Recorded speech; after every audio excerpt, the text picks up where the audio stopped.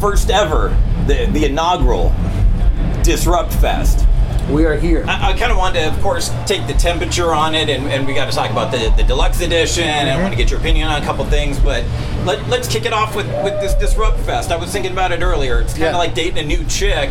If you were dating a new chick and you'd gone out, 6 or 7 shows, 6 or 7 dates you've had, how would you describe the relationship with Atreyu and Disrupt at this point? Is it going good? Is it? I feel like Disrupt fills our needs. Disrupt is great in the sack. Great. It's a win-win so far. Good. Good. It's an attractive festival, so all my friends are jealous. Do you think it's one? Not tomorrow, but maybe one day you could bring home to mom? I would think so. I think she's a keeper. She's a keeper. Good, man, because we need a keeper with all these festivals dying. You've played them all. Warped, Mayhem, Ozfest. Absolutely. They're all dying, so it's good that we have at least this one now. I think it just all needs to be just thought about in a smart way.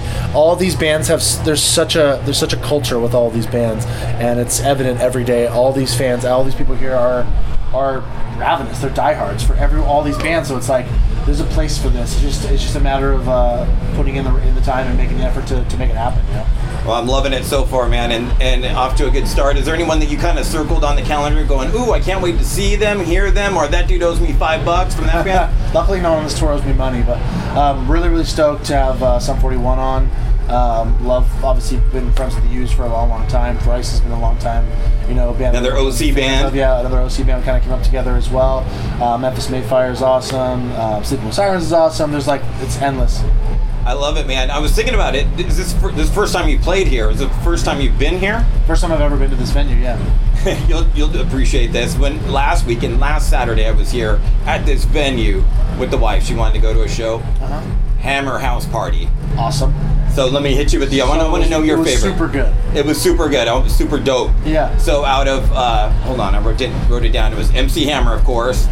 Sir Mix-a-Lot. Yeah. Biz Markie. Yep. Tone Loc. Wow.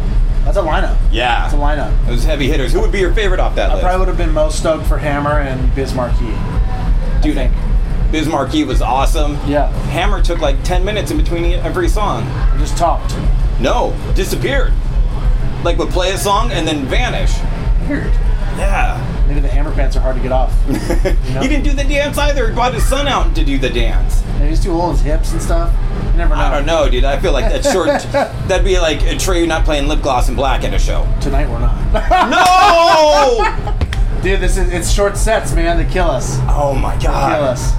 So what are we playing? Can we talk about it? It's kind of just a hit list. You know what I mean? With a set like this, it's really just like listening to the fans, listening to what our kind of tops are. Our fans are we're lucky. They speak loud and clear for what they like, and so it's like our heavy hitters. It's a best of Atreyu set. Speaking of a best of, or maybe not a best of, but a deluxe edition, we got to talk about the new repackaged deluxe edition B-sides In Our Wake album coming out in August.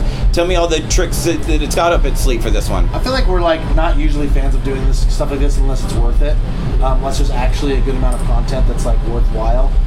So obviously there was 2 songs that we wrote and recorded during the In Our Wake sessions that are phenomenal songs. They just kind of couldn't find their place within the kind of realm of that record as a whole, and we didn't want to use them for bonus material for Target or something like that. It was let's just wait and actually release it. So there's 2 new songs that no one's ever heard. We did kind of I call it a reimagined version of Time Is Now and an acoustic version of In Our Wake, which we've never done anything like that before. It's something super new for any of our fans to see us do. And then on top of that, there's some songs that kind of got very small releases from our last album that never got full-scale releases all over digital retail. So there's a song called So Others May Live, a song called When the Day Is Done. There's another one too that was kind of like a Target exclusive thing or an iTunes exclusive that only got very minimal release that'll be available to everyone finally. So on top of that, our bass player Porter, he's kind of our art director, graphic designer. He was major hand in a lot of the videos and art, album art and all that stuff. So he redesigned the album in full, hand drew the cover. Oh wow! Everything is 100% him. So it's really fully all inclusive. We all put our heads together and made this thing happen. Awesome, man. Looking forward to that and the new tracks. And, I was hoping you'd say there was a cover on there. No cover? We didn't do a cover this time. We've been trying to figure out a cover that could potentially make Bon Jovi go away. And unfortunately, It's not the world coming has yet. spoken. They're not letting us do it. So it's awesome. But we like playing that song. But it's not leaving anytime soon. I don't think. You got to, like you said, you got to find something to replace it. Exactly. I think that one was just time and place, and just turned out the way it did by chance, and it's just stuck with us. You know? Yeah, it's time for a new one. I know. Yeah. Midnight Oil Beds Are Burning. I love that song. I've always wanted to cover that song, but then you realize the chorus is the only cool part. You know what I mean? Hey, speaking of other bands for a second, play a little game I like to play. Talking about 90s rock specifically, and put them in a little category of bands and get your favorite out of what I call the Flannel Five. Okay. So I want to know your favorite, your number one out of Nirvana, Pearl Jam, STP, Soundgarden, Alice in Chains. I feel like it'd probably be a tie. Probably Soundgarden, Alice in Chains. Obviously Nirvana was, I would say, the most influential, but Soundgarden, Alice in Chains, both for the voices are just insane, and also for the riffs. But if you had to pick one, it would just be Chris and Soundgarden? It would be Soundgarden. Just because of the singing? Just the singing, yeah, dude. I mean, dude's got the most crucial voice ever to exist in the world. You know? Yeah, absolutely. So, yeah. Pick a song for us to play on the radio from them. From Soundgarden? Yeah. Rusty Cage. I love it. Let me go. I got one more for you on that. Little evolution. Yeah. So if that's early 90s, let's take it late 90s. Okay. I'll call this one the Nu Metal Six Pack. Okay. Get your flavor on this. Yeah. Rage, Korn, Linkin Park, Slipknot, Disturbed, System of a Down. Slipknot. Tell me why. I feel like they're the ones that are still here doing it the biggest. You know what I mean? Still I knocking feel like down Rage arenas. could be, but if they have their internal things solved, which they really should just get Hyro to sing, because he sounds exactly like Zach. I think Slipknot's just like, they have to continue to have the biggest evolution and done it the biggest. So I'll put the crown on them. And a tune from them? The newest one is Money. Unsainted? Unsainted is awesome. I love that tune. it. Looking forward to that album. And you know, it's funny, I wanted to get your opinion on it too, because if I keep going with that evolution, for me, I think, I like to add one to it, right? So then we go 7, and I was thinking the double O's 7. I like your brain. You see where I'm going at? This is good. So I have to get your opinion because it includes you. I'm flattered already. It would be Atreyu, Avenged, Killswitch, Shadows Fall, Lamb of God, Unearthed, God forbid. Fair, very fair, and I'm red in the cheeks to be in such good company. I think the top for size and magnitude of what they've accomplished alone is Avenged. It's an easy win. Of those, really, there's only a handful of us that are still around. There's still 4 of us, I think, that are still really going. I mean, obviously Unearthed is too, but God forbid's not. And Shadows Fall's not. But I mean, Avenged, I think, crowns. They're Kings of Orange County. Yeah, for They're sure. freaking worldwide headliners. So, When are we ever going to get like an Atreyu Avenged tour? dude, those reviews are our friends. Like, we go to each other's kids' birthday parties, and like on the weekends we hang out. We've been on opposite cycles for like 2 records now, almost 3 records. So we're hoping that the next one lines up. That's the most asked about thing for touring, period, for anyone asking. Dude, Avenged Atreyu. It's like, well, duh. We've done it once, and it was like magnificent. So, Yeah, I mean, it's a perfect no-brainer bill, like a whole Orange County. We need to stick one more band. Is there another good Orange County band we could stick on that? Plenty we can find. We'll find one.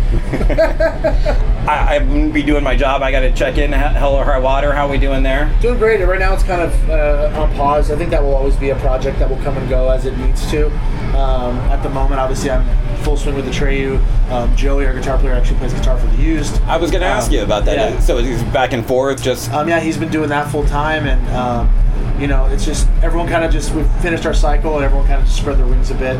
And it's like I said, it's one of those things that like when we need it to happen, it'll happen again for sure. Hey, one other last thing I just thought of from that first album. Yeah. Who was the third voice on At Least I Know I'm a Sinner? That's Ephraim Schultz from Death by Stereo.